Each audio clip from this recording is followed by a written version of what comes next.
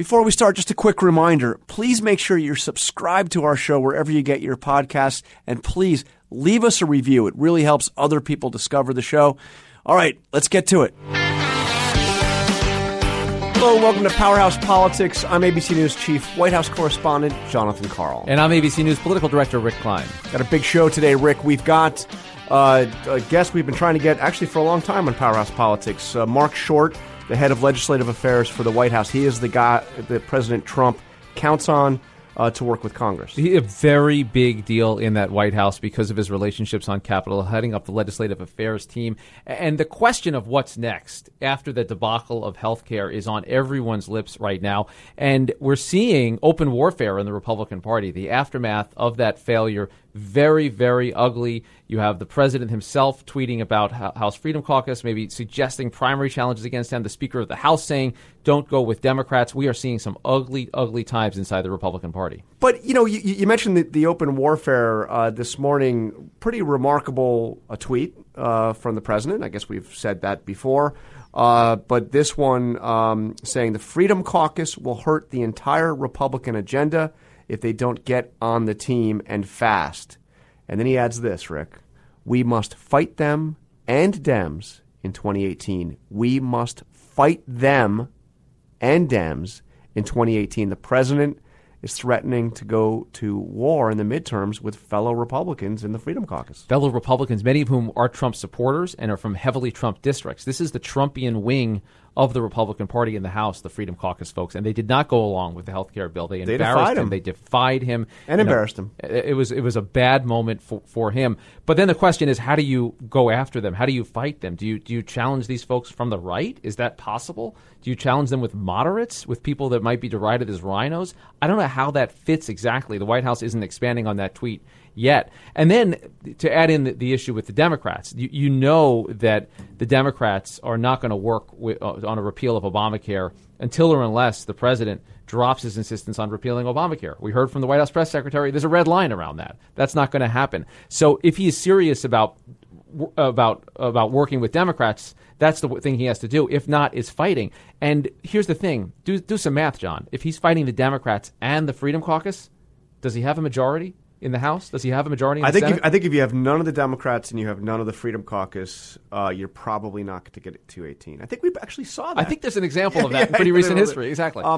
But interesting comments from Paul Ryan on CBS this morning, where he warned basically the Freedom Caucus that if you don't go along with the president, you're going to force his hand and he's going to have to work with Democrats. And Ryan suggested this would be a terrible thing. That's right. And that got a response from Senator Bob Corker over on the Senate side. Of Republican senators calling a sad day that the Speaker of the House would say, don't work with the other party to try to solve problems. This is a portrait of dysfunctional Washington. And a lot of this is what Donald Trump inherited. A lot of it is exacerbated by his presence and his personality and the way that this health care bill played out. These are some real rifts inside the governing party. Or maybe it's the portrait of Washington that is about to be transformed.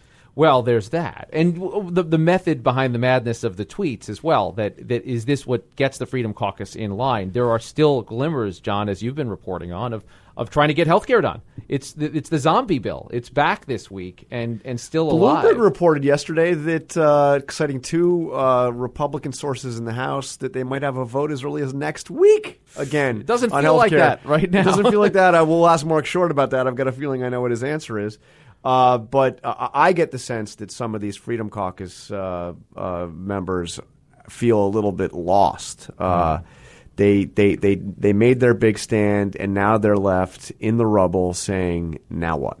Yeah, and they now have to deal with the consequences of what happened last week, which was an unthinkable thing, that you defy the president on a goal as broadly accepted in the Republican Party as repealing Obamacare. They knew what the fallout would be. These are not the most popular members of Congress. They were not the most popular members of Congress before this. Among their colleagues. Among their colleagues, yeah, exactly. Yeah, right. They're fine in their districts for the most part. But yes, their colleagues do not like these people. We've heard from them. We talked to Tom Cole last week about those frustrations right before the vote went down.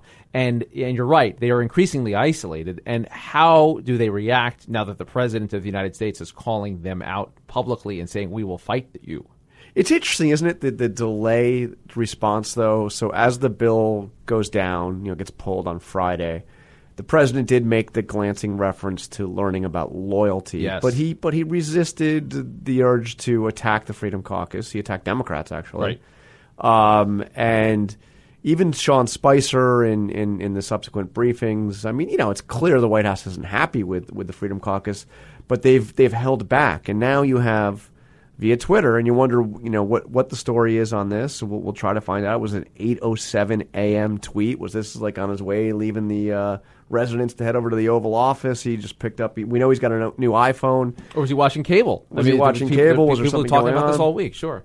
But to say that they need to get on the team and fast, we must fight them and Dems in 2018. That's a threat. It is. It's laying down a marker, and it's at a time where the next steps in the agenda are being so closely watched, because we don't know where they go exactly next, where they go to try to get their 216 or 218 or whatever they need a majority in the House, and a time where the dysfunction inside the party has made itself so evident.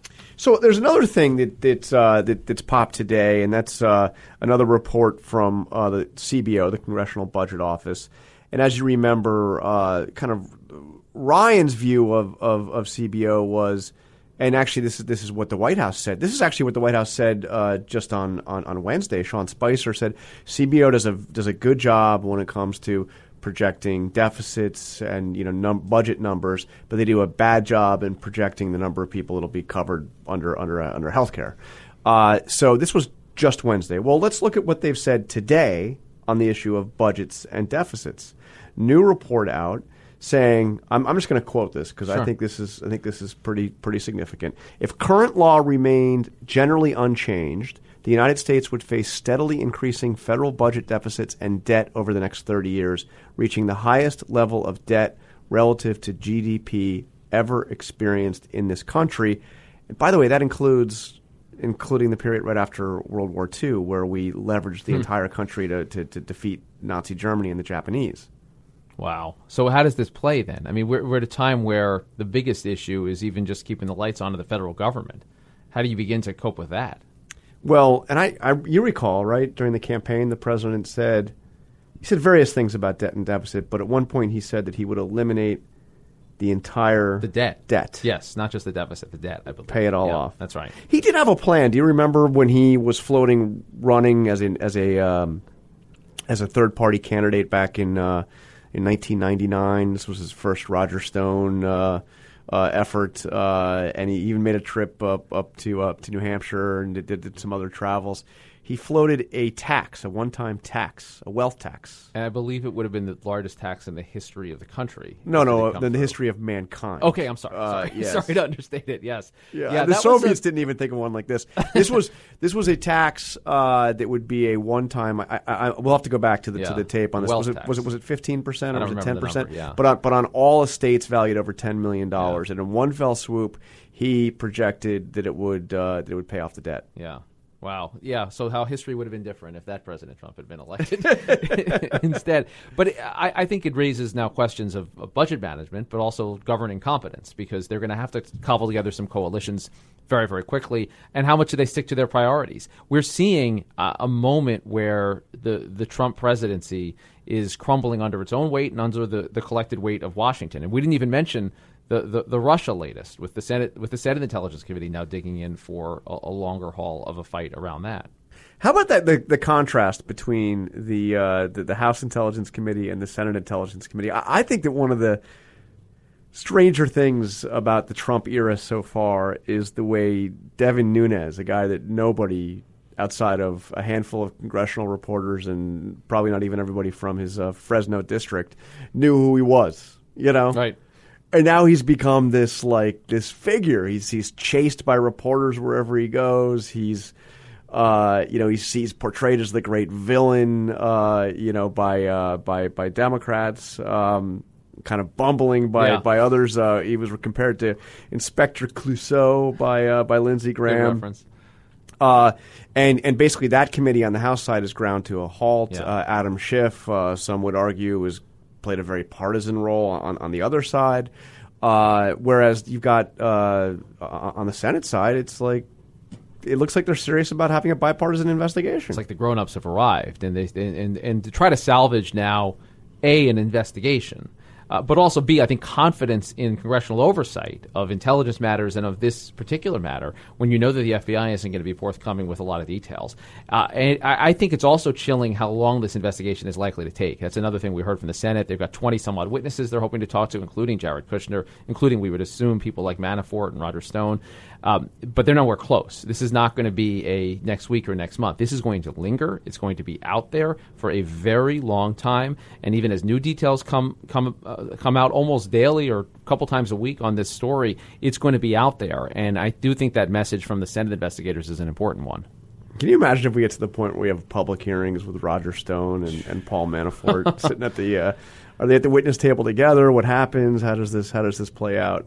Remarkable to think about, and then the level of what if Jared Kushner has to testify in that kind of setting? They made clear this week that Jared volunteered to talk to, not necessarily to testify under oath, because I think there's some questions of executive privilege. I can't imagine he ever testifies in a public hearing. I think that's right, but we'll see. We'll have to see where it leads, because the revelation that he talked not just with the ambassador but with a prominent Russian bank that happened to have Russian mob ties.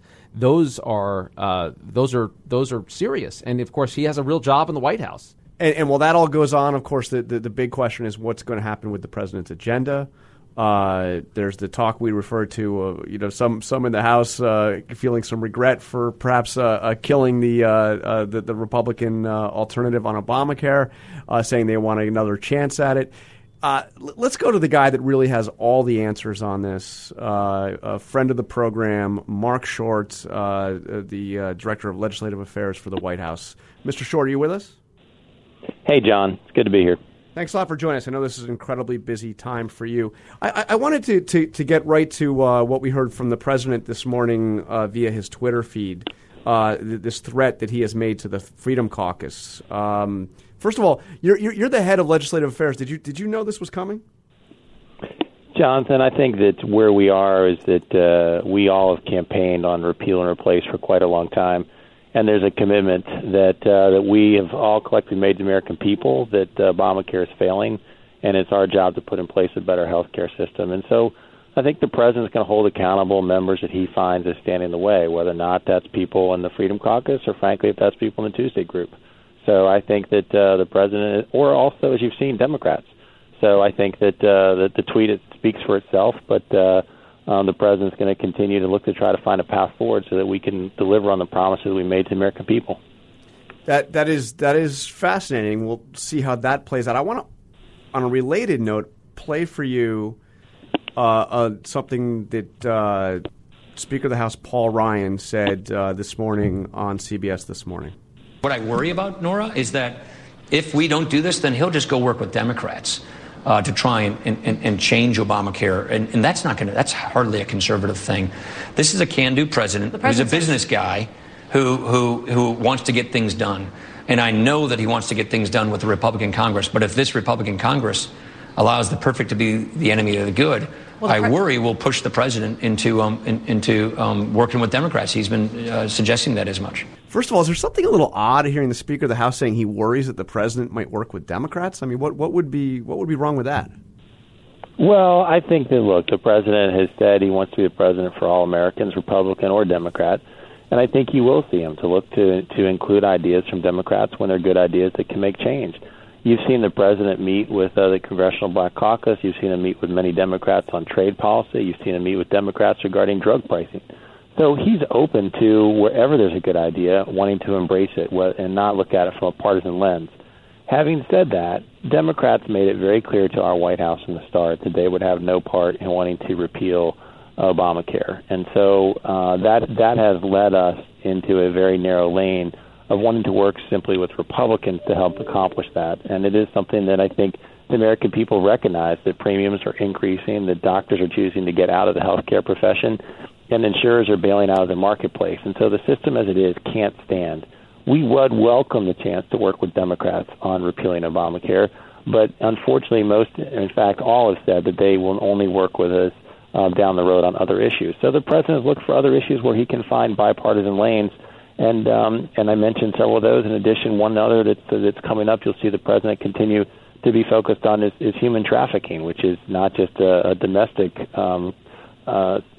terrible situation, but it's also an international plague. And so you will see him continue to look to work with Democrats. On health care, though, I think that the pathway is probably one that after Obamacare is repealed, there'll be more bipartisan efforts. But the effort to actually repeal it seems like that's going to have to be done more inside the Republican Party.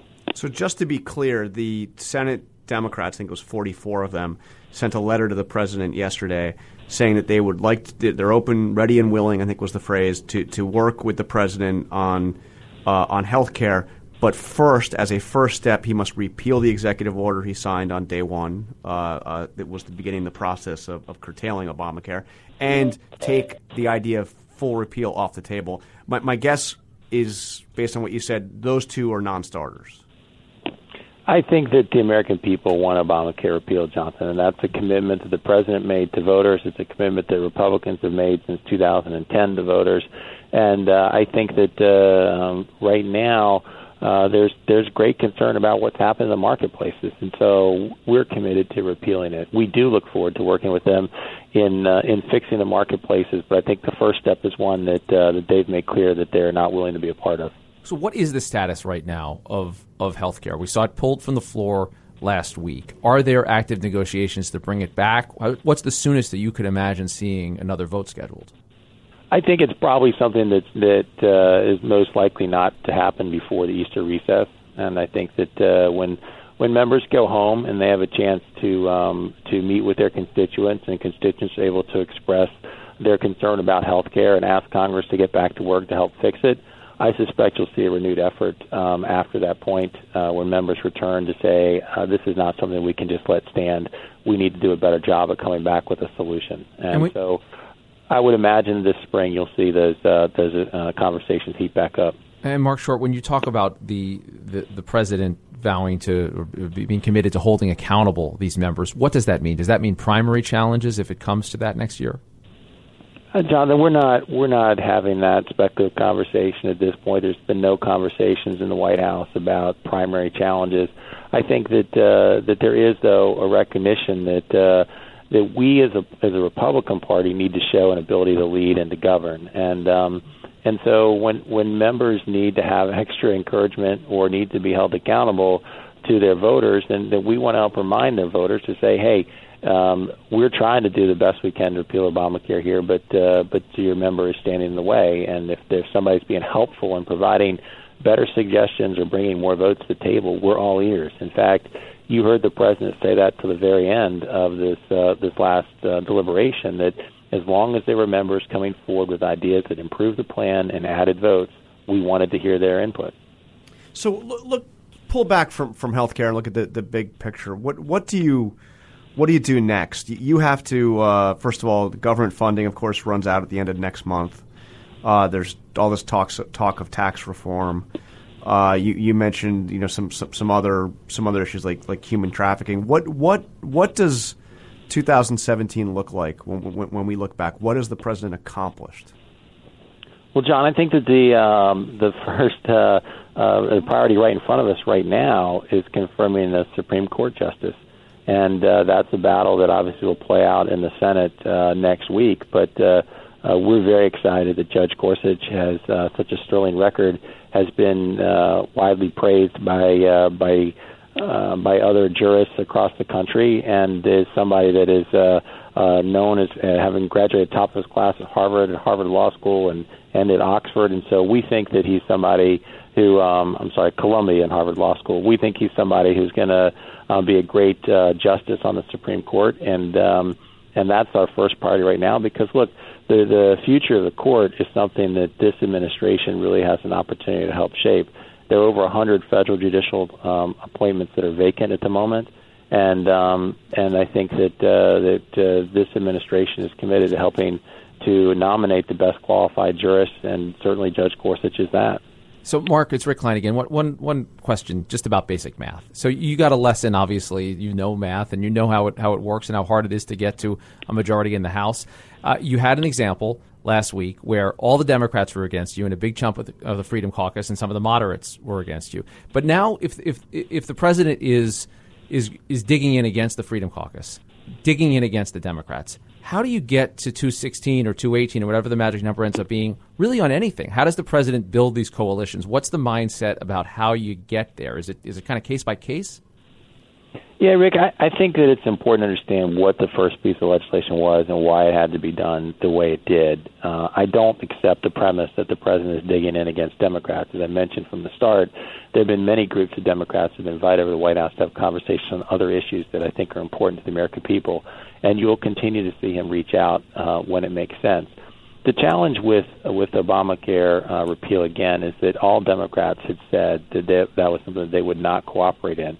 And so, therefore, we're limited in having to push through legislation on a more partisan basis that had to be done through budget reconciliation, which is a complicated process in the Senate that allows you to pass a bill without the normal filibuster. So, therefore, instead of a 60-vote threshold, you have a 50-vote threshold. But there are also additional complicating factors because they're pieces of legislation the parliamentarian could throw out. And I know that's complicated for a lot of people to try to understand that an unelected parliamentarian sits and decides what can be and can't be voted on in the Senate.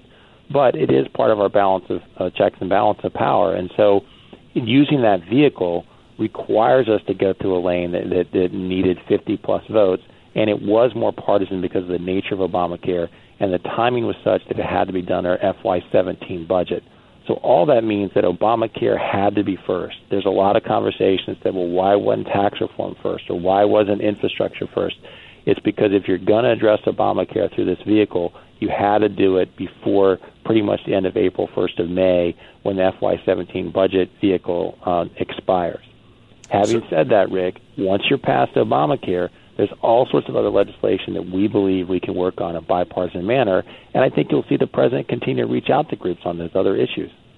So on those Senate rules, and you mentioned the Gorsuch nomination, and you've made it clear, Mitch McConnell's made it clear that if the Democrats try to filibuster, and they are indicating they will, you will invoke the so-called nuclear option, change the Senate rules to be able to confirm Supreme Court justice with a simple majority vote. My question to you is, you could also change the Senate rules, could you not, to do the same thing on legislation? Is there any consideration of just having the Senate simply do away with the filibuster and just say we're going to pass the president's agenda on a simple majority? Well, let's keep in mind first, John, the history here with Supreme Court justices. It wasn't until the George W. Bush administration that Democrats decided to start filibustering Supreme Court nominees. As you know, one of the more controversial nominations was Clarence Thomas's nomination, and he was confirmed on a 52-48 vote. He was not required to get 60 votes to overcome a filibuster. No, I understand. And you're not going to make me talk about Abe Fortas again, are you? I mean, 1968. But no, I understand. It's highly unusual to filibuster a Supreme Court nomination. I understand which is where the Democrats are going. And I think that as far as what rules the Senate invokes, I think that is up to Mitch McConnell and his team to answer. It's not for the White House to interject, is to say, here are the rules in the Senate that we think in the way that they should be. But I've heard no conversation of changing the rules for legislation. I've heard that has not come up, and it's not something that I believe the Senate is entertaining, but I believe that decision entirely rests with Mitch McConnell and his team. So, Mark, before we let you go, the president referred to a lot of lessons learned out of the health care vote. He talked about loyalty. He talked about Democrats. You're a vet of this stuff. You've been around a long time. What did you learn from this? What can you do you feel like you do differently in your job going forward?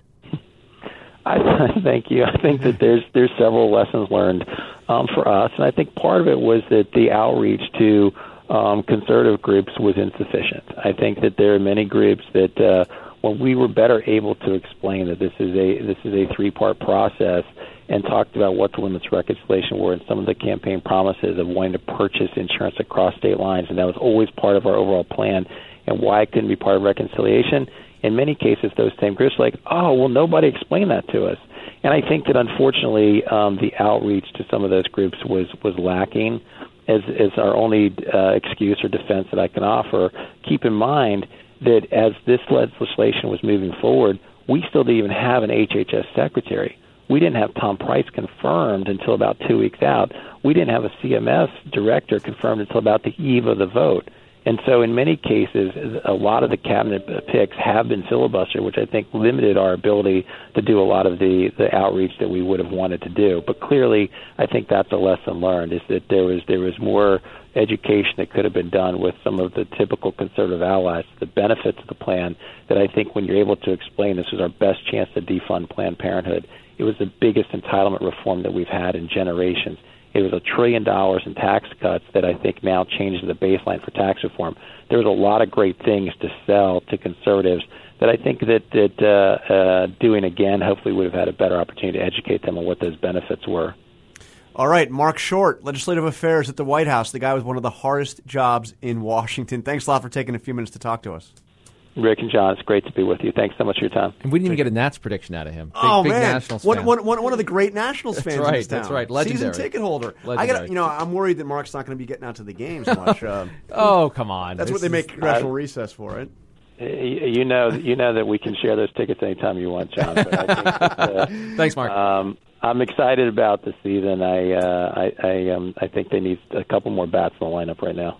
Yeah, well, we need Zimmerman to come back. If we have the old Ryan Zimmerman, maybe we can pull it off. He'll come back. I have full faith in Ryan Zimmerman. All right, excellent. Thanks, Mark. Thanks, Mark. Okay, thanks, guys. See, I don't think it's about the bats. I think it's about the closer. I like that lineup. I actually, you look at that lineup pound for pound, and you like it a lot. I mean, does Wieters look like the power he could be? Sure. If Ryan Zimmerman can come and hit 20-plus home runs and bat, we got to do a baseball preview show. Let's just throw this out the window. So, by the way, first of all, it's interesting talking to Mark Short, who does seem to have incredibly difficult job being the go-between that White House and that Congress. But he does have a strategic sense of what he's trying to do, and I think that Mark knows more than anybody the challenges ahead for that White House. When I asked him, look back at the end of 2017, what are the accomplishments we're going to see? I think it's notable that he talked about Gorsuch because I don't think that any other major accomplishment is a slam dunk right now. He will try heroically to get things done, but I think that they face for the very math problem you mentioned, they face an incredibly difficult road ahead. I also think telling for his framing of this is that his lesson is the outreach to conservative groups is insufficient. So for whatever you talk about the president's bluster on this and taking on the Freedom Caucus, what they realize is that they needed the cover of the outside conservative groups, the Freedom Partners of the world, which may have some familiarity with Mark Short, by the way, and also the Club for Growth and the Heritages. And if it's insufficient on their end, they haven't given up on conservatives yet. And I think they're putting quite a gamble now in terms of the pressure that Freedom Caucus members are going to feel back in their districts. That is going to be a very interesting set of town halls. These are not typically vulnerable members of Congress. They're pretty safe in their ruby red districts. But if they're hearing back, hey, you're holding up Mr. Trump's agenda, you're holding up the repeal and replace of Obamacare, that's the kind of pressure they need to build because that's still the way to 216. There's no other way to slice this. As long as Obamacare is on the table, we heard it from Terry McAuliffe on our show earlier this week. They're not going to get any Democrats, zero. So if you need to build that number up, you need to get the conservatives back. That's the only way to do it, and they're going to need the Trump minions, the Trump masses, to be out there pressuring these members. Good reference to a previous Powerhouse Politics podcast. We listen to them all. That's the way this town works. That's right. So I think that's all the time we have. We do have Jack Farrell. It's going to be in our very next podcast. Jack Farrell, author of the book on Nixon, who will be talking about the most embattled press secretary in American history, and it's not Sean Spicer. So thank you for listening to Powerhouse Politics. Subscribe, rate us, give us high ratings, tweet really us. high ratings, tremendously high ratings. Tweet about us, tweet to us, tweet suggestions, complaints, compliments. Compliments are great. At John Carl. And at Rick Klein. And as always, click on us next time. Yes, and we want to thank our acting executive producer, Michelle Boncardo. I don't know where David Rind kind of just took off on us. Yeah. Kessler left us many moons ago. We thank Avery Miller for her assistance in making this podcast possible. We'll talk to you soon.